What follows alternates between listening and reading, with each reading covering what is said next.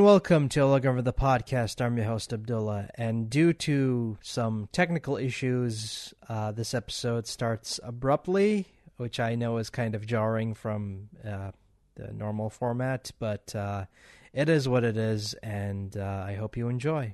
Happy Pride Month, I guess, because like we're tail end of Pride Month, we're recording this one. Very end, yeah. Because I care so much about you. I'm like every other corporation. You just like change, just change your logo to like a rainbow logo, and that's like that shows you care, right? Yeah, that's enough. That'll do. The bare minimum. JP Karliak, how are you doing? I'm good. Thanks for having me. I mean, we had some technical problems. Technology. We were supposed to be recording this like an hour ago, or a couple minutes ago. It's been 10 minutes, I guess. So Yeah. But isn't technology great? Like we agree on something and you put it in your calendar and it just does not, for whatever reason, doesn't inform you. Nope. And I'm sitting here like, learning. and I'm like sitting here in the Zoom meeting going, is he ghosting me? Is this dude ghosting me? No, not at all. My apologies. Because I've had that happen like many times. Like I literally have lost count of how many times I've reached out to someone and I say, do you want to do the podcast? And like, sure, come reach out to me at like whatever date. And then I reach out to them and then they just like decide to drop off the face of the earth. Right. But they still have time to update their Twitter, so. Oops. So, technical stuff out the way. Like, how have you been? Like, how has the last year been treating you? I mean, all things considered, pretty good. I've been very fortunate that I don't have anybody in my immediate family who has been drastically affected by COVID, and we certainly know some people who have had some serious repercussions, but nobody really close to us, and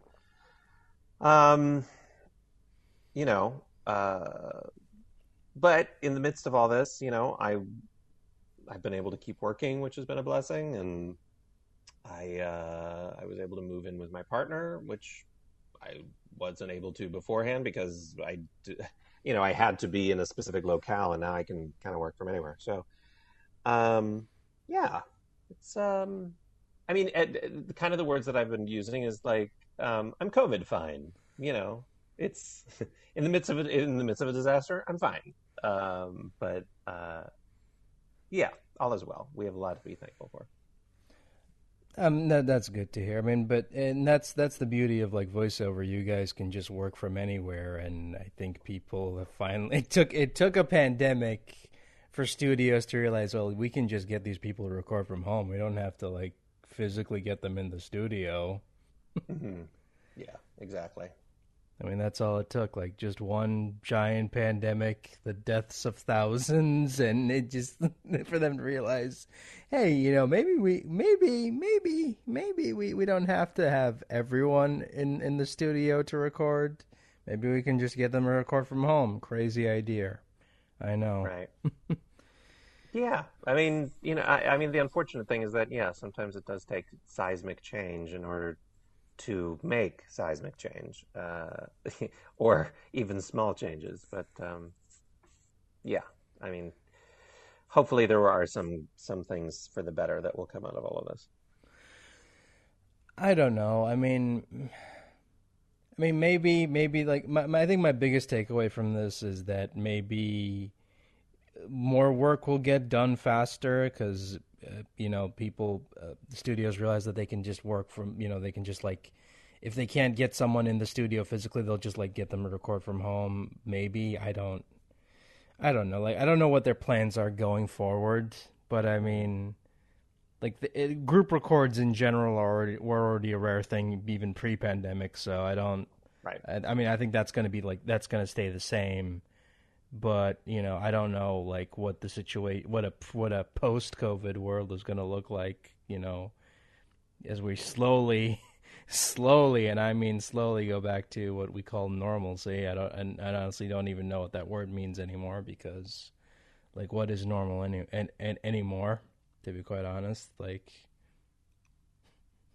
Yeah, I mean, we're definitely looking at a new normal, and some things for the better, and some things that are going to be a little bit worse, in some cases a lot worse. But for those, especially for those of us that have lost somebody, but yeah, I don't know.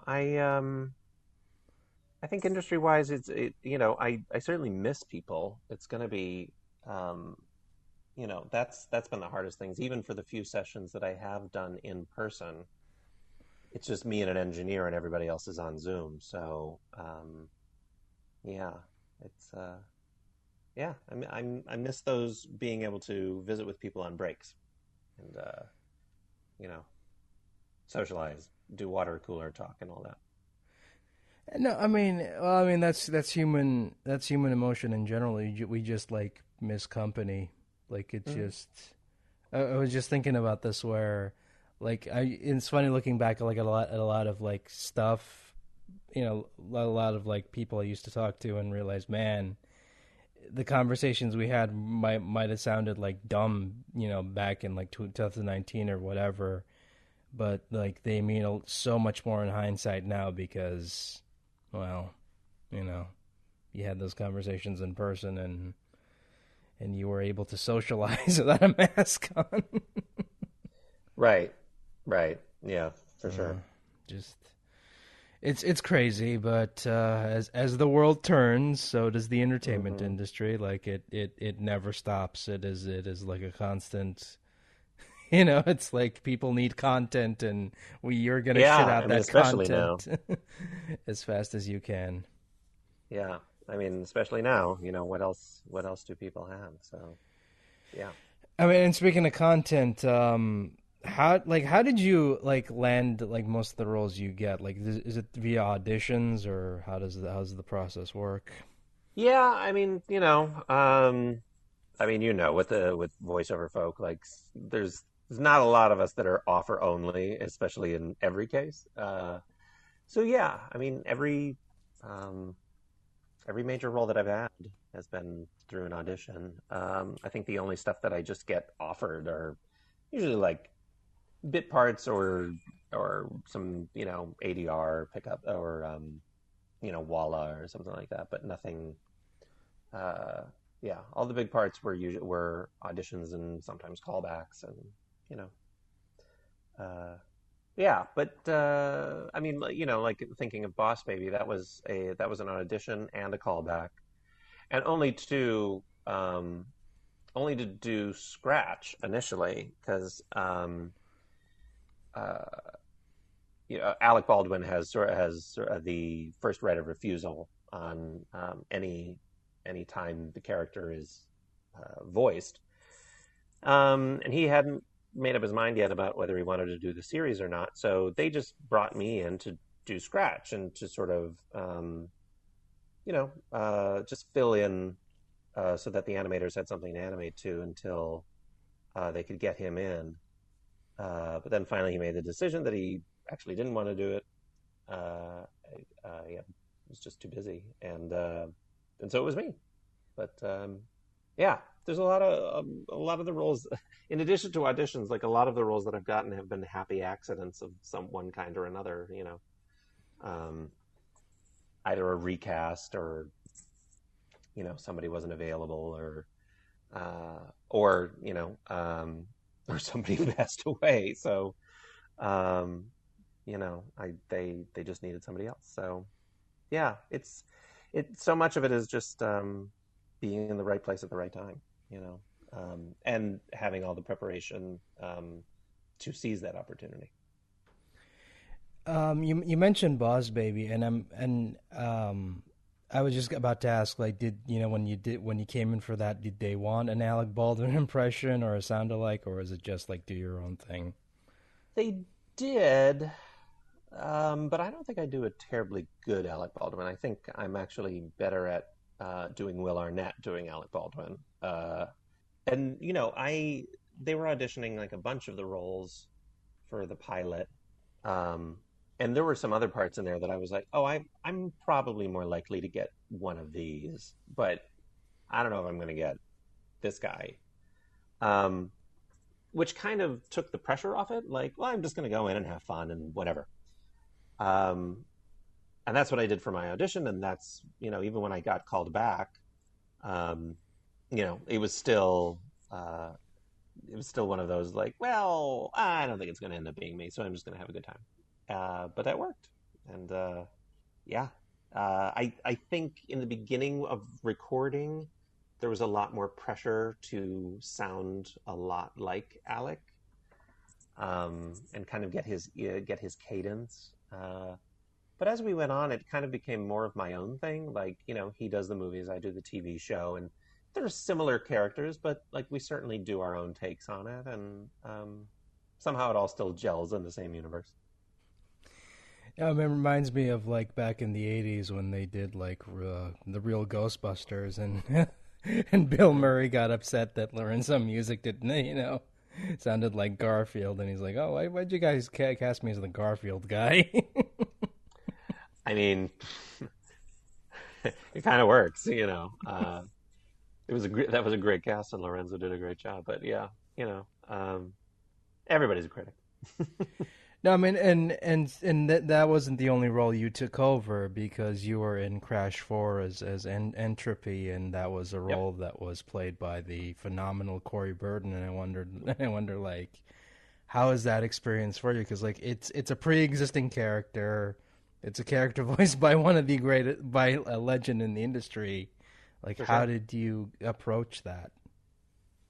I mean, I when they put out the casting, they weren't doing sound alikes. They weren't like you need to sound like Corey.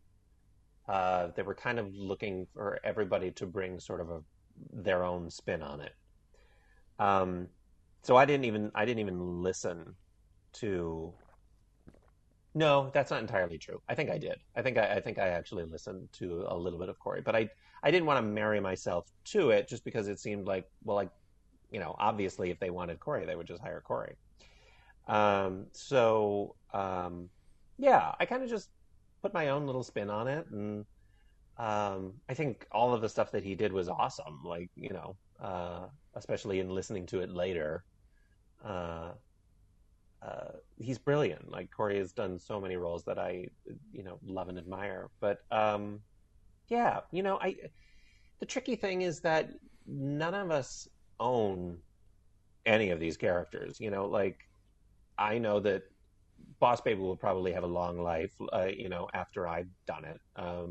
Certainly doing Wile E. Coyote, like, there's been multiple people that have played it before me. There are already multiple people playing it after me. So, um, we put our stamp on these characters when we get our opportunity to, and that's kind of it. You know. No, because when I listened to it, it was just so different. Because with Corey Burton, like, I mean, I love the guy, but when he's I think like one of my problems with Corey Burton, and sometimes that he'll just go to doing like the Paul Frees impression that he does like a lot, because he's really good at that, and people just cast him in that. And I remember, if I remember correctly, Entropy in like the original Crash Warped had like a Paul Frees sounding voice, Mm. and he reprised the role in the Insane trilogy, the remake.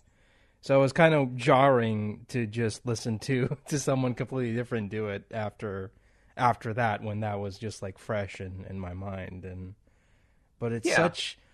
it's so different, and yet it works. Like, I love how creepy he is. Like, he's so just creepy. And He's a creeper for sure.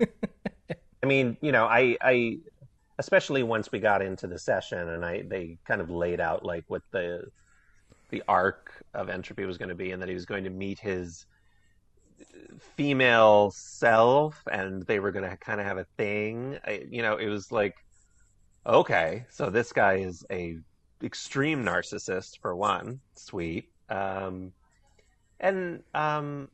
and that also he had to kind of be counterpoint to Cortex, because Cortex is kind of the goofy villain, and um, you know, uh, they needed some. I wanted my character to sound uh, different from that, like a nice counterpoint to everything that Lex was doing. So, um, yeah, he's and as far as Corey doing Paul, I mean, I think we all kind of have like I think all of us voiceover actors, no matter how many voices we have in our pockets, I think there's the archetypes that we lean on a little bit. I know I do. And and I think every once in a while it's great to book that role that really forces you to do something different, that requires something different of you. I mean, like I know there was a Marvel short that I did where I got to play the Wrecker, who's like a way down the list of Marvel villains, but like super New York tough guy, and I don't usually do, I can do that voice, but I usually am not hired to do it, usually don't. So it's fun to get those voices that kind of stretch us in other directions and, are like, oh, okay, that's right. I do other things aside from this. Because most of my characters, if I had a through line for the majority of them, it's that they they all went to a really good college, and they all have a kind of like a sort of an esoteric, astute sound. Like a lot of people have compared what I do to Sideshow Bob or Phil Hartman, which is flattering, but it also is a reminder that it's like, oh, okay, people are starting to pick up on the tricks. They know what I'm doing, so No, I mean, kind it's of a funny. signal to freshen it up. No, it's funny you mentioned that because like I remember watching like the some of the Looney Tunes cartoons you did as Wile E. Coyote, and I'm like, I'm getting massive like Niles Crane energy Oh yeah, from from um, from Frasier. From Wile E. Coyote, and I'm Yeah. like, man, David Hyde Pierce would have made a great Wile E. Coyote. Now that I'm thinking about it. Oh yeah, no, he totally would. As would Kelsey Grammer. I mean, either one of them. Um, yeah, it's because um, he's so into himself, and so believes so heartily that he really is a genius, and that every idea that he has is foolproof and flawless, and he's so deluded. I do love the fact that the entire conflict in the first episode we see him in is him like trying to get rid of one leaf with a leaf blower, and it's just you know Yeah, it's just a sign of that, that over perfectionism that just causes the unmaking of everything. and He's very that. and I do love like I watched the Roadrunner one where he's just like looking for stuff online, and then the Roadrunner is just his delivery guy, and he's like, well, shit, now I gotta chase him. Yeah, yeah, yeah. Yeah, it's interesting. We had a lot of conversations in it, because so much of that particular show we're looking at the sort of the usual conceits for all of the different Looney Tunes and kind of trying to turn them on their ear, Uh, and something we often talked about was, what if Wiley went to visit Acme, or what is Acme actually like? Are they, and the idea that maybe Acme is actually run by Roadrunners, and we never got to do that episode. God, I wish we did. But that he's been ordering from this company for forever, never realizing that they were always out to sabotage him. It was always on purpose. Um, but But I think like what I like about Wile E. Coyote as a character is that he's like the ultimate epiphany of life, and that he's constantly trying to catch that Roadrunner, but he never does, and it always ends up horribly wrong. But he just never gives up. He just like, okay, start again. yeah, I mean, and isn't that true of the best villains? Like uh, I take so much more inspiration from villain character, like classic cartoon villains, because they are the people that get up again and again and again and just keep trying. Like my favorite villain is Skeletor.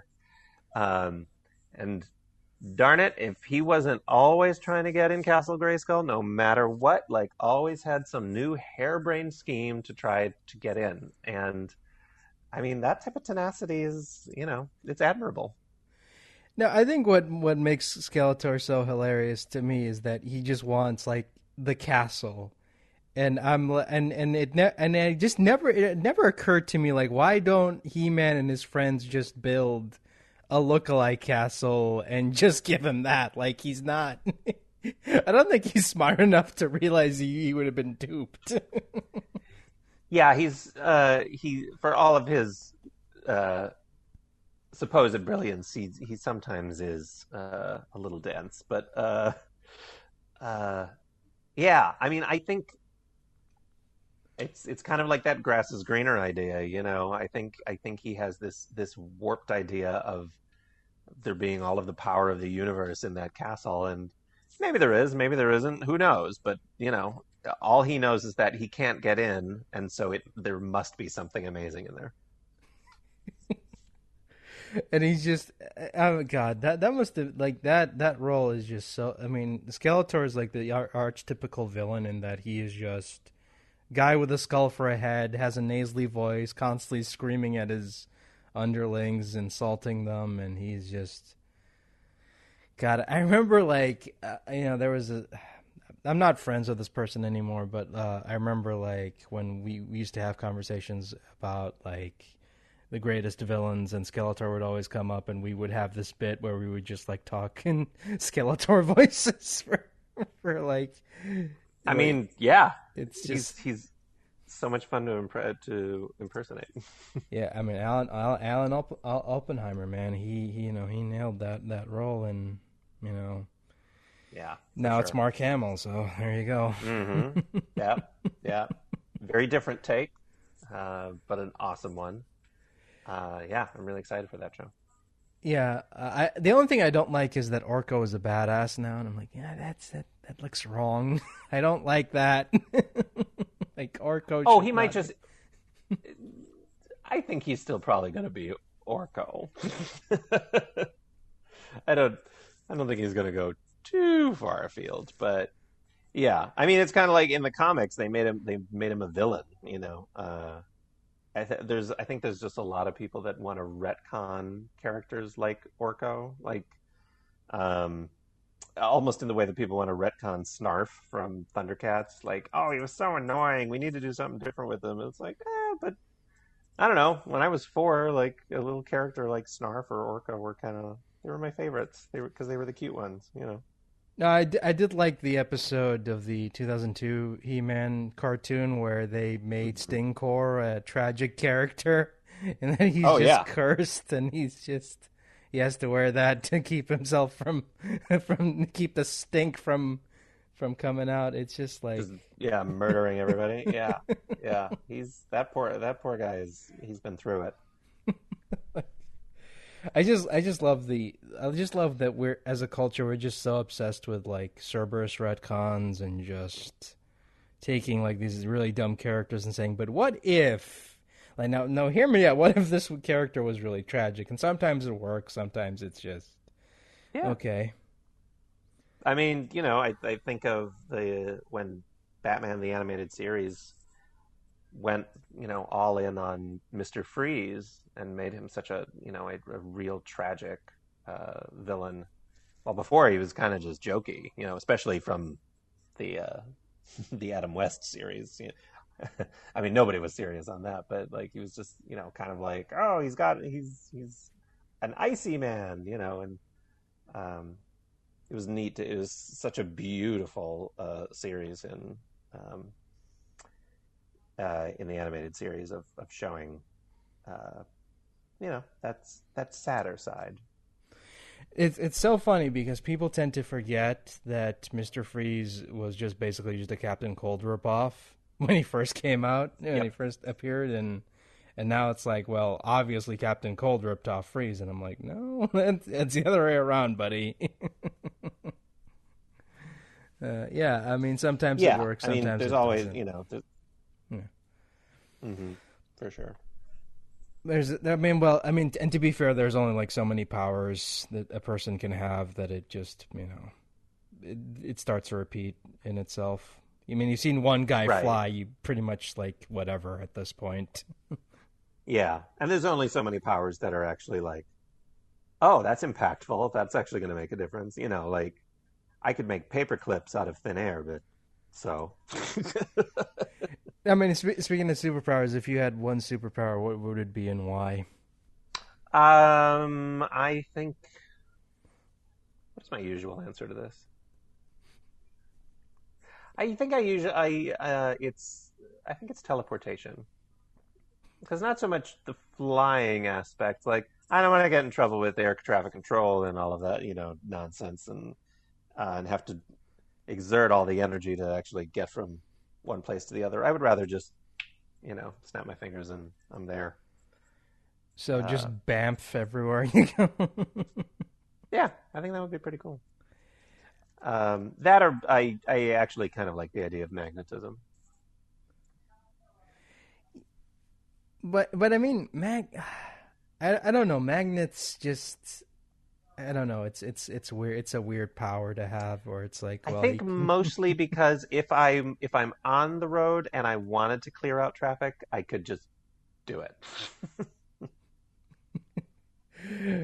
well, true, but at the same time, it's like, well, what if someone isn't like, what if someone's on not a scooter, but like, what if someone is like on rollerblades or what have you? Oh yeah, I mean, there are hazards involved for sure. Um, no, I mean, it's just like I find it's weird coming up with like new powers and making them interesting. And God, and I, isn't it great how it starts out with me talking about voiceover and then it just devolves me into thinking about superpowers? It's all related. And All now that comes I think together. about it, like, does like now that I think about it, like, do half the characters in He-Man have powers, or are they just like all super strong, or are they all roided up on something? Well, let me think. Because some of them it's a powers thing. Some of them it's like the devices that they have, like clamp tramp or no, clamp champ, not tramp. Oh Clamp God, champ. that's a different Um, character. yeah, there's that guy, and then there's like Merman or like Claw Grip or whatever, and they're just it's just because they're like a crab person and a fish person, not necessarily that they have a superpower associated with that. It's kind of yeah, they're less superheroes and more just um, people with who are unique in some way.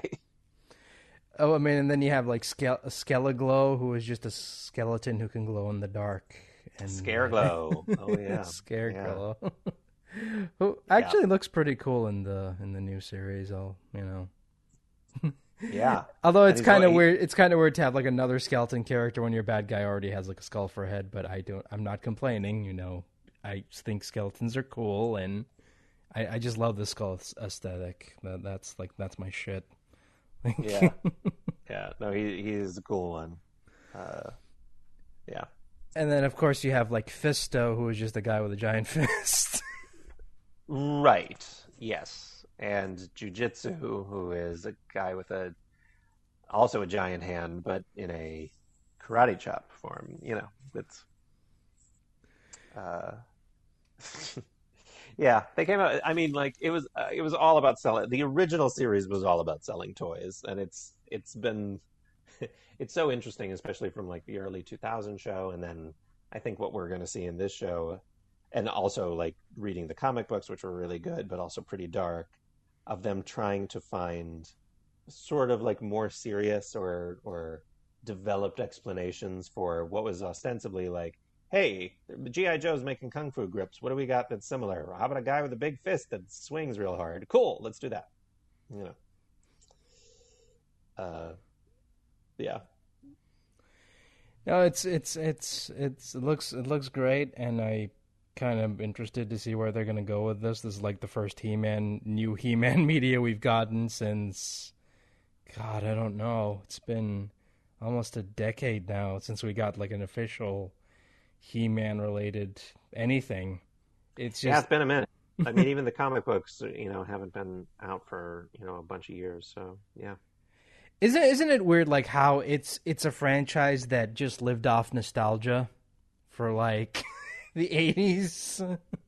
Yeah, well, I mean, that's kind of true of a lot of them, whether it's Thundercats or, I mean, TMNT kind of never really shut down. Like they've always had an iteration. Um, but I think a lot of people just, come back for those shows from the 80s just because it was like that was my childhood. So, you know. I mean, and it's easier to just like crap out a existing property than just like, okay, we'll just like create something original, because every time something original does come out, the networks are like, yeah, this isn't doing well as we had hoped, but it has an audience. Maybe if you guys promoted it better, nah, we'll just quietly cancel it, and it will end on a cliffhanger because, Right. of course. Like, God, it just makes me so sad to see like all these original shows come out and they just like get treated poorly by the network because they're just like, hey, we can't make this work, and yeah, it failed to Absolutely. find an audience. Well, you guys didn't promote it, so how could it find an audience if you didn't promote it properly? I don't know. Yeah. I mean, that was kind of true of the original He-Man reboot. Um, it just uh, the series was being watched, but the toys weren't selling, and uh, probably a lot having to do with that. All of the toys that were in stores were just He-Man and Skeletor in different outfits, and not the rest of the characters. Um, and that series was supposed to sell toys, so And uh, what's sadder is like after the show ended, NECA did come out with a line of figures, but they were just like statues. So there you go. mm, If you wanted the rest of the cast, you can get the rest of the cast, but they're just statues. And yep, I mean, they look cool. Don't get me wrong, but it's like, I would have loved to have like an actual Hordak from that show instead of just a statue. sure, yeah. I do have that statue actually. And that's still my favorite Hordak design. I just love that design. Oh, it's great. It's really really great. I Yeah, mean, I mean the newer Shiro design was okay. I mean, it works for that universe, but to me, like that, 2002 Hordak is just that such a great design. yeah. That really otherworldly, almost sort of the Lord of the Rings esque version. Yeah, it's cool.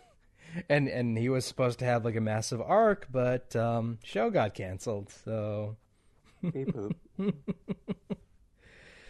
um, and then you got, I mean, now that I think about it, like the Shira reboot didn't get like any toys, did it? I don't think I've ever seen toys of that. I don't I feel like they probably did like a Shira doll that was like, yeah, like a 10-inch or 12-inch like figure, but I don't know if they did anything beyond that. Because I Um, remember like they did like maybe one or two, like they just did a Shira figure and a Katra figure. I remember seeing those, and that's mm, it. And once those sold out, they just stopped existing, I guess. yeah, it's weird, there are so few shows that still do like the classic action figure-y, thing. It's either all of the retro lines, like seeing more Star Wars and more Transformers and stuff like that, or it's or it's just like this random collection of of stuff from this one particular series, but it's rare. It's really rare to see that.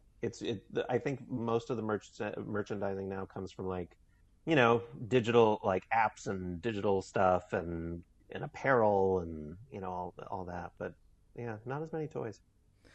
It sucks because I remember like a lot of whenever you see a really cool character, you're like, I want that, I want it physically, I want it, I want like a physical interpretation of that, because I really liked Double Trouble from the She-Ra reboot, and I'm kind of like, I kind of wish they made a figure of that.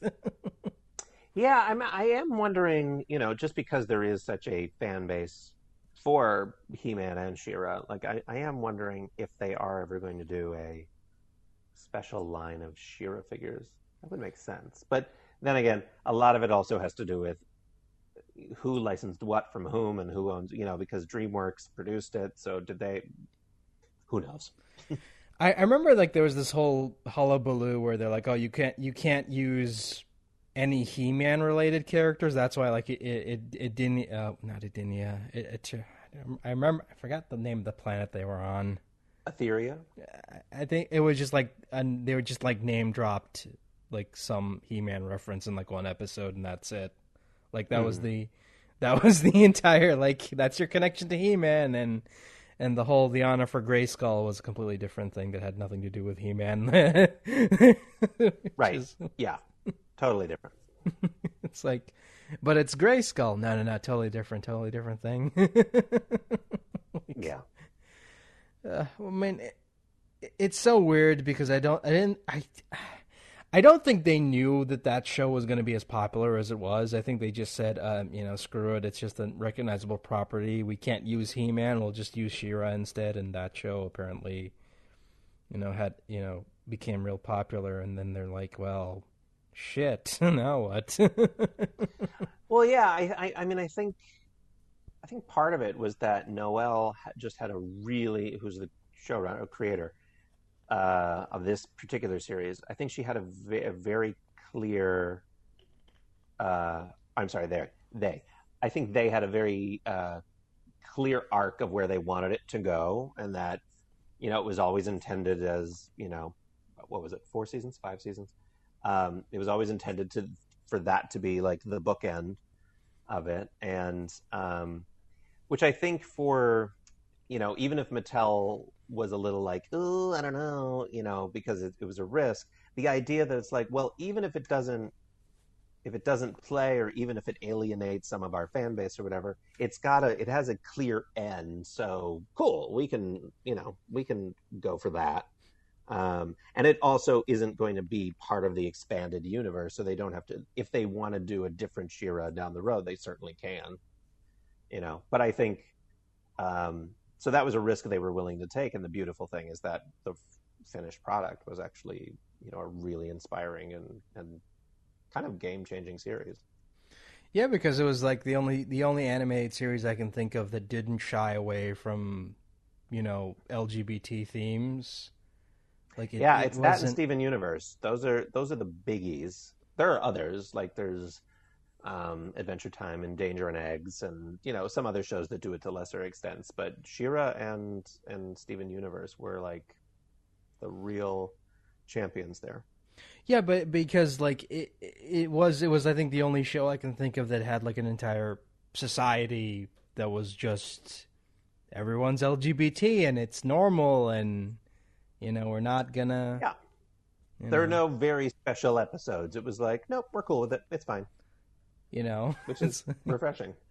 Yeah, it's so great because it's like, you're not hammering me in the head with the fact that, oh man, this is the queer character, they're the queer rep, and if you don't like it, then tough shit, we're not going to give you any more reps other than this particular character. It's like, hey, you have all these different characters, and the fact that they built an entire society where it's like, well, we're not going to do the heteronormative thing. We're just going to like go straight, full on, like, full on queer society. And I'm like, okay, that's pretty ballsy, like, cause no one else did that, especially It's so funny because I remember like a lot of people making a lot of gay jokes about He-Man and Master of the Universe, and then like when She-Ra comes along and it's like, well,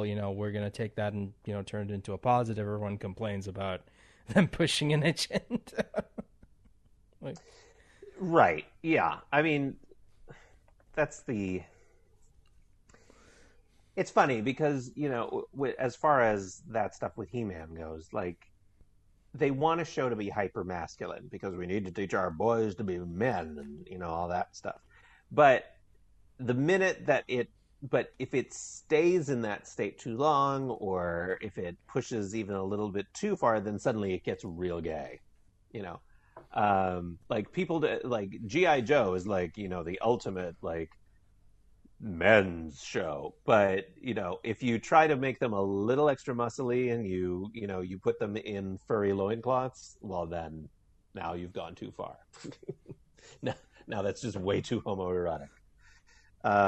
So yeah, it's the double standards that about gender roles and masculinity are just so bleh, but there they are. no, I mean it's just so weird because it's even when they're designing a lot of these toys, you ever notice like it's always like the good guys are like these fit, muscular, like good-looking individuals, and all the bad guys are like ugly monsters. And it's Sure. like, okay, Yeah. you know, I mean, it's the normalizing. It's normalizing. Like, this is what you're supposed to look like. Um, you know, toned and tanned and blonde and all of that stuff, and don't be like these other freaks. And I've always liked the freaks better. I always like, even as a kid, like I'm not a huge Thundercats fan, but even as a kid, I'm like, you know what, Mummer was the best part of that show. Totally the best part of the Because show. Totally. Yeah, I mean, like he had a costume change. Like he had like he wielded some really insane power, and I mean, like the character was amazing in the reboot. Yeah, it's um, the villains are always more fun. They really are. yeah, I mean, and I just love the fact that they were all just mutants, and I just ended up feeling bad for them because they're like, you know what? If I had to deal with Lion-O and his and all the other like Thundercats on a daily basis, yeah, hell yeah, I'd be where they were. Yeah, you know. Yeah. But I mean, is it weird like how we as a, I mean, I don't want to say collective, but isn't it weird how like in fiction we're constantly told like, oh, the heroes are the ones we're supposed to root for, and screw the villains. The villains are always just like terrible. You should just always automatically hate them. Yeah, I mean, we gravitate towards the hard line of black and white, or the hard lines of good and evil, and you know, I I always enjoyed so much more a story that's really delves into the gray areas, and you know, whether that's uh, um, like Game of Thrones was very that, at least the first, the beginning of it. Uh, Dealing with the gray areas of people that it's like, oh, that's a bad person, oh but they're actually really nice, oh but they're rotten, oh but I don't know, like how do I actually feel, or even just watching Loki now, like I'd love to see to find what makes a villain tick, and that they're not just a one-dimensional um, character. uh, yeah, but I think it's unfortunate that we are so hell bent on teaching our kids that it's like these are the good guys and these are the bad guys, because nothing's that clear cut in real life. So why in our fiction should we be more? I mean, I suppose there's some type of relief that comes from like, well, at least we can all say that orcs are bad, um, but yeah, I don't think it sets a very positive example. No, and it's just it's weird to me because like how kids who grew up in the 80s and 90s with that mentality are acting now, and let me tell you, it ain't pretty. It is not pretty. Yeah, so for sure.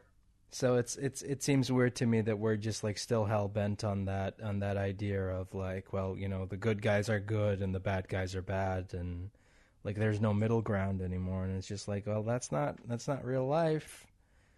Yeah. And No, I'm everything's more complicated.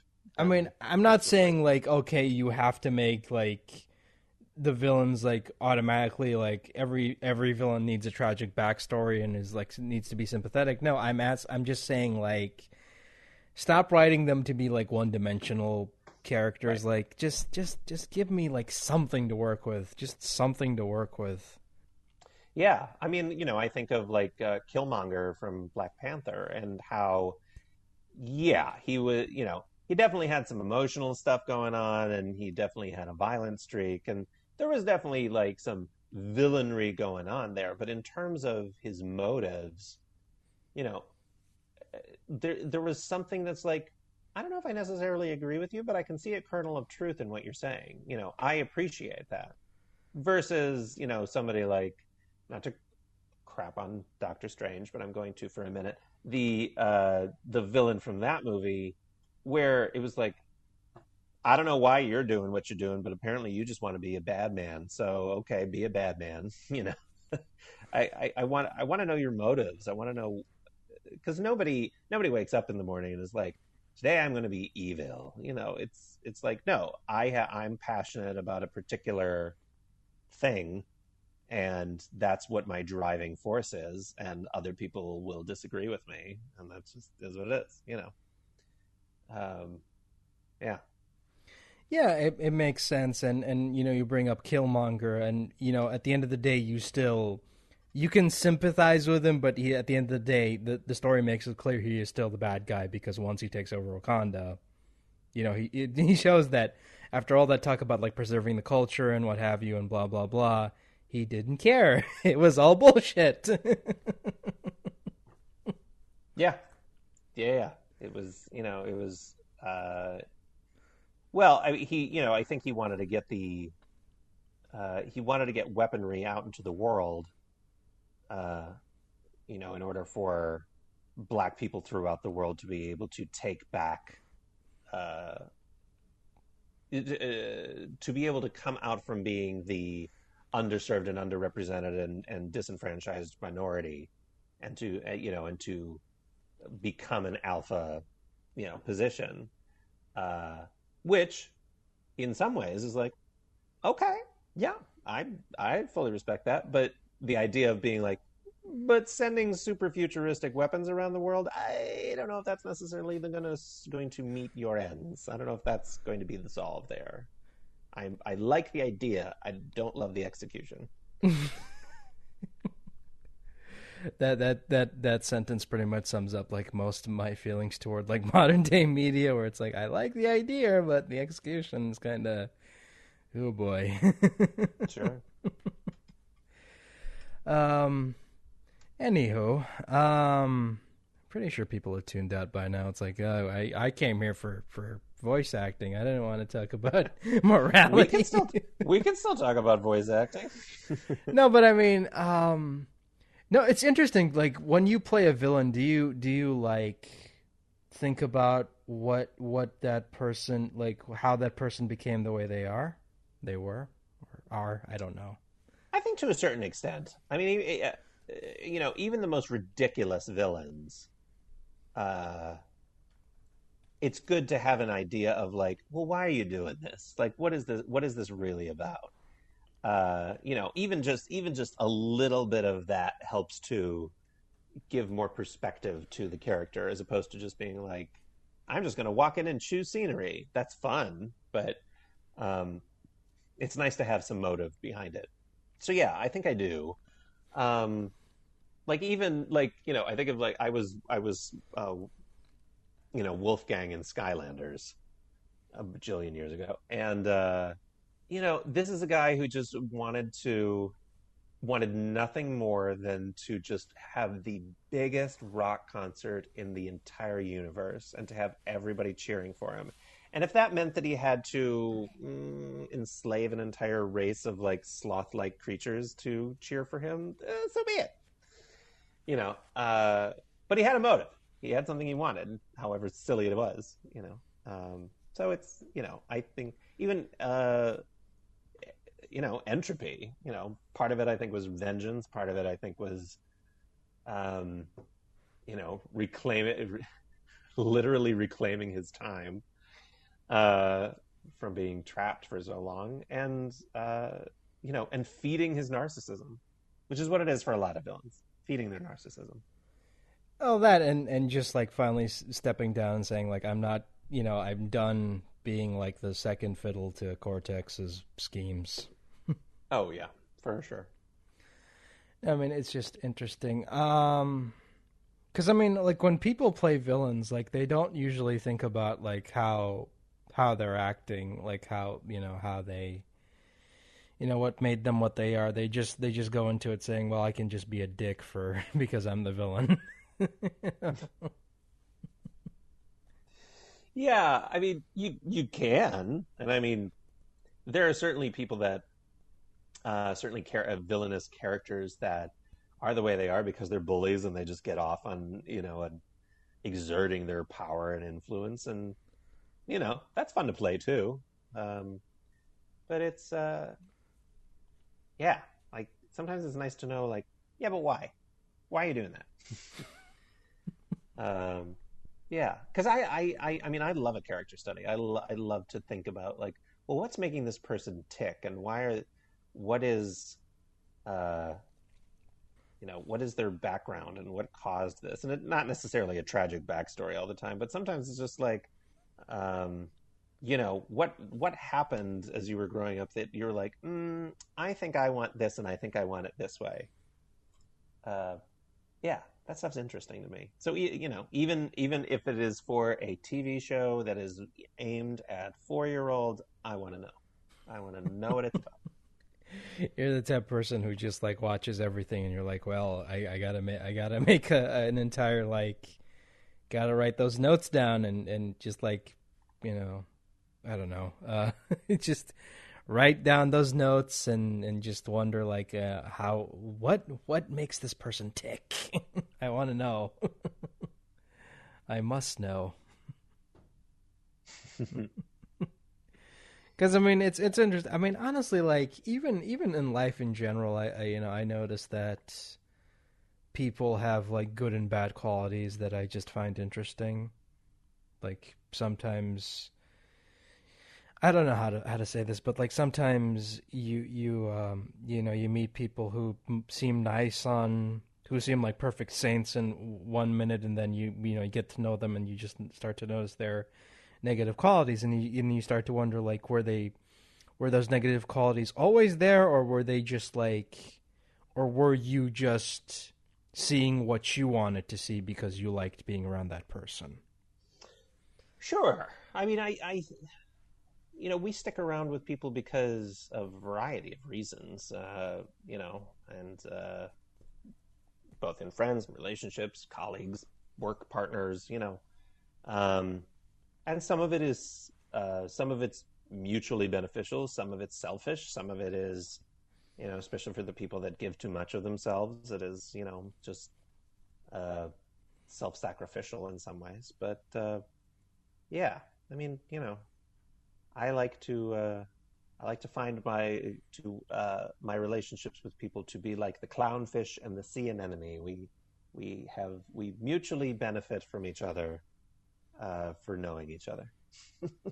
And plus, like when you get older, like I realize like adult friendships suck because you're at that point where you're just like you don't want to make new friends. You just want to stick with like the people you already know, like have like the close circle, but at the same time you just get bored of talking to the same inner circle at some point.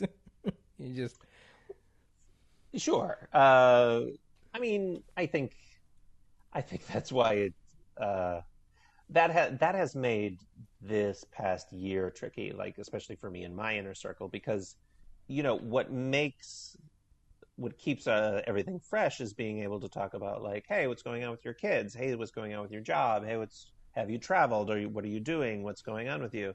And when you're talking to people and it's like, just sitting here, just sitting here, nothing's different. Yeah, that's tricky. But I don't know. I mean, I will say that the friendships that I had before the pandemic that were the rock solid ones have remained so throughout this. But I think some of the more casual acquaintances or people that I'm like, oh yeah, we need to get lunch. Let's get lunch. Oh yeah, let's get lunch. We never got lunch, and now I don't even remember who those people were. Well, yeah, not every person you're going to talk to, you're going to automatically be friends with. Like, that's why I think it's just so silly when people tell me, oh, well, everyone in the voiceover industry is friendly and everyone's very supportive of each other. I'm like, okay, yeah, that's true. But at the same time, like, who your close friends are, and who your acquaintances are. Sure. Oh, yeah, for sure.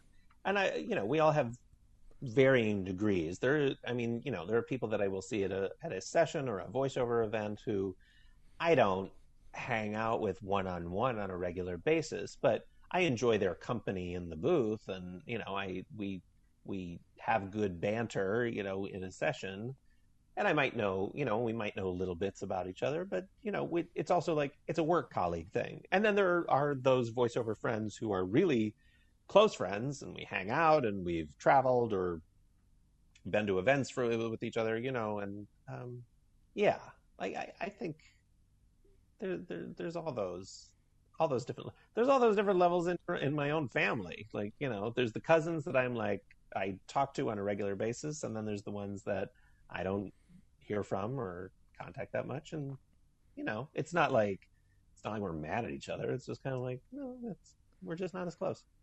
I really hope you don't get like a couple people coming in, like people you don't talk to anymore and contacting you out of the blue. They are welcome to.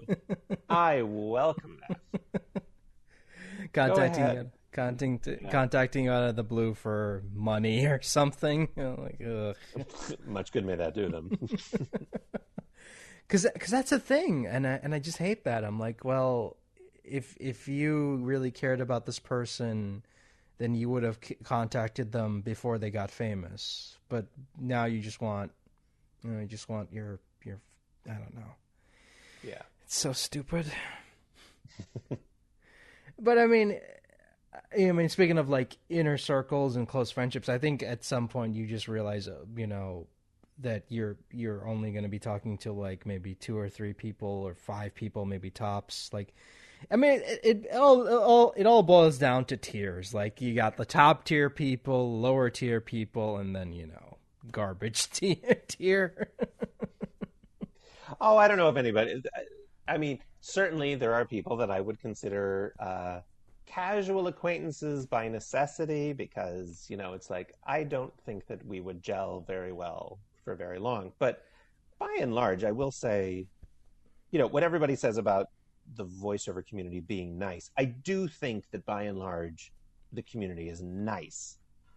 I'm not saying that we're all going to have sleepovers together, like like, oh my god, you're my bestie, but like I get along with everybody, and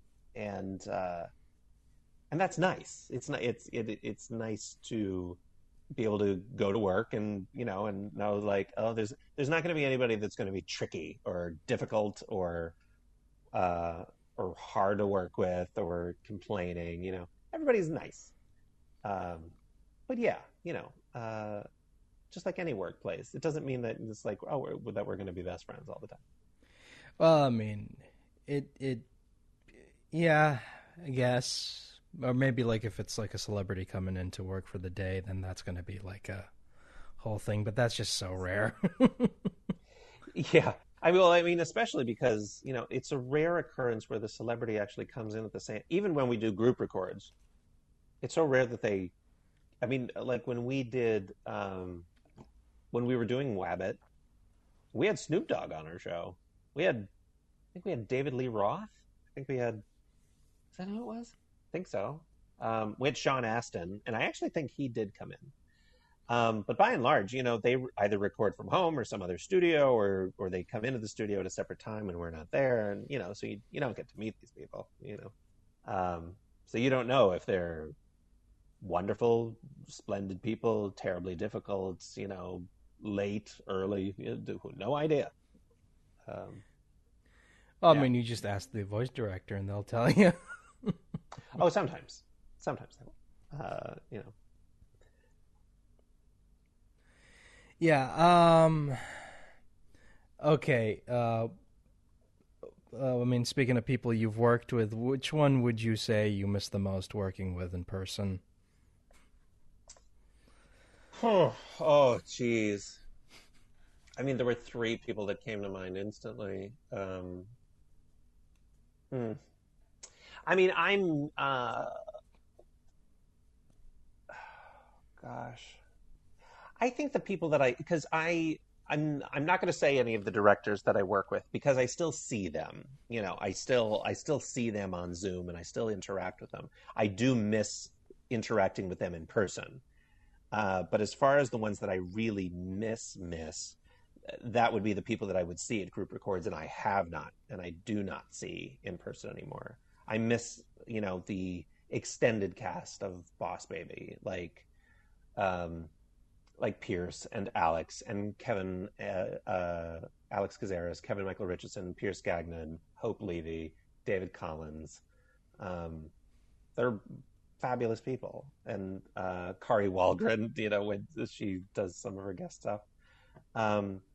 It was great working with them. And I miss getting to see them at sessions. I miss, I even still miss on the Wizard of Oz show that I used to do. That was such a great group, and the whole show was a group record, and I miss all of those folks.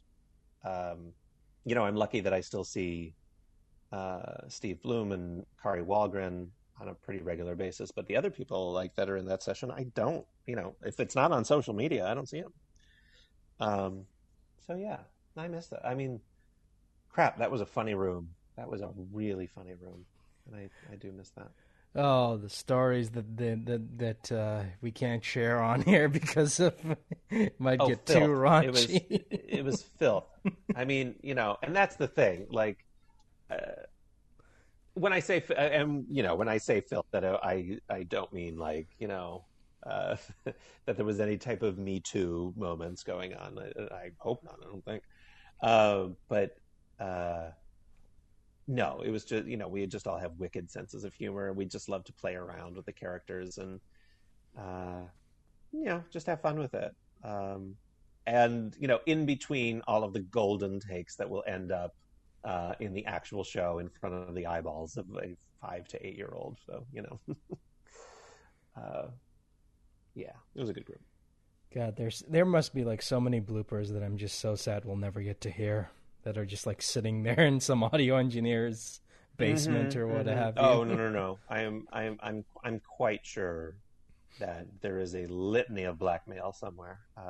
But I don't know who has it, so I guess I'll just have to wait till they reveal it and destroy me. God. Anyway, I think is that an hour? I think that's been an hour. I think so. Yeah. So this has been a lot of fun, and before we go, where can people find you to bother you about the stuff?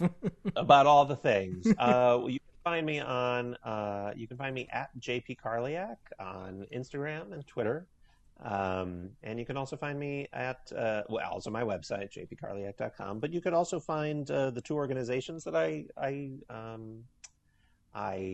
founded. I co-founded Nerds Vote with Courtney Taylor.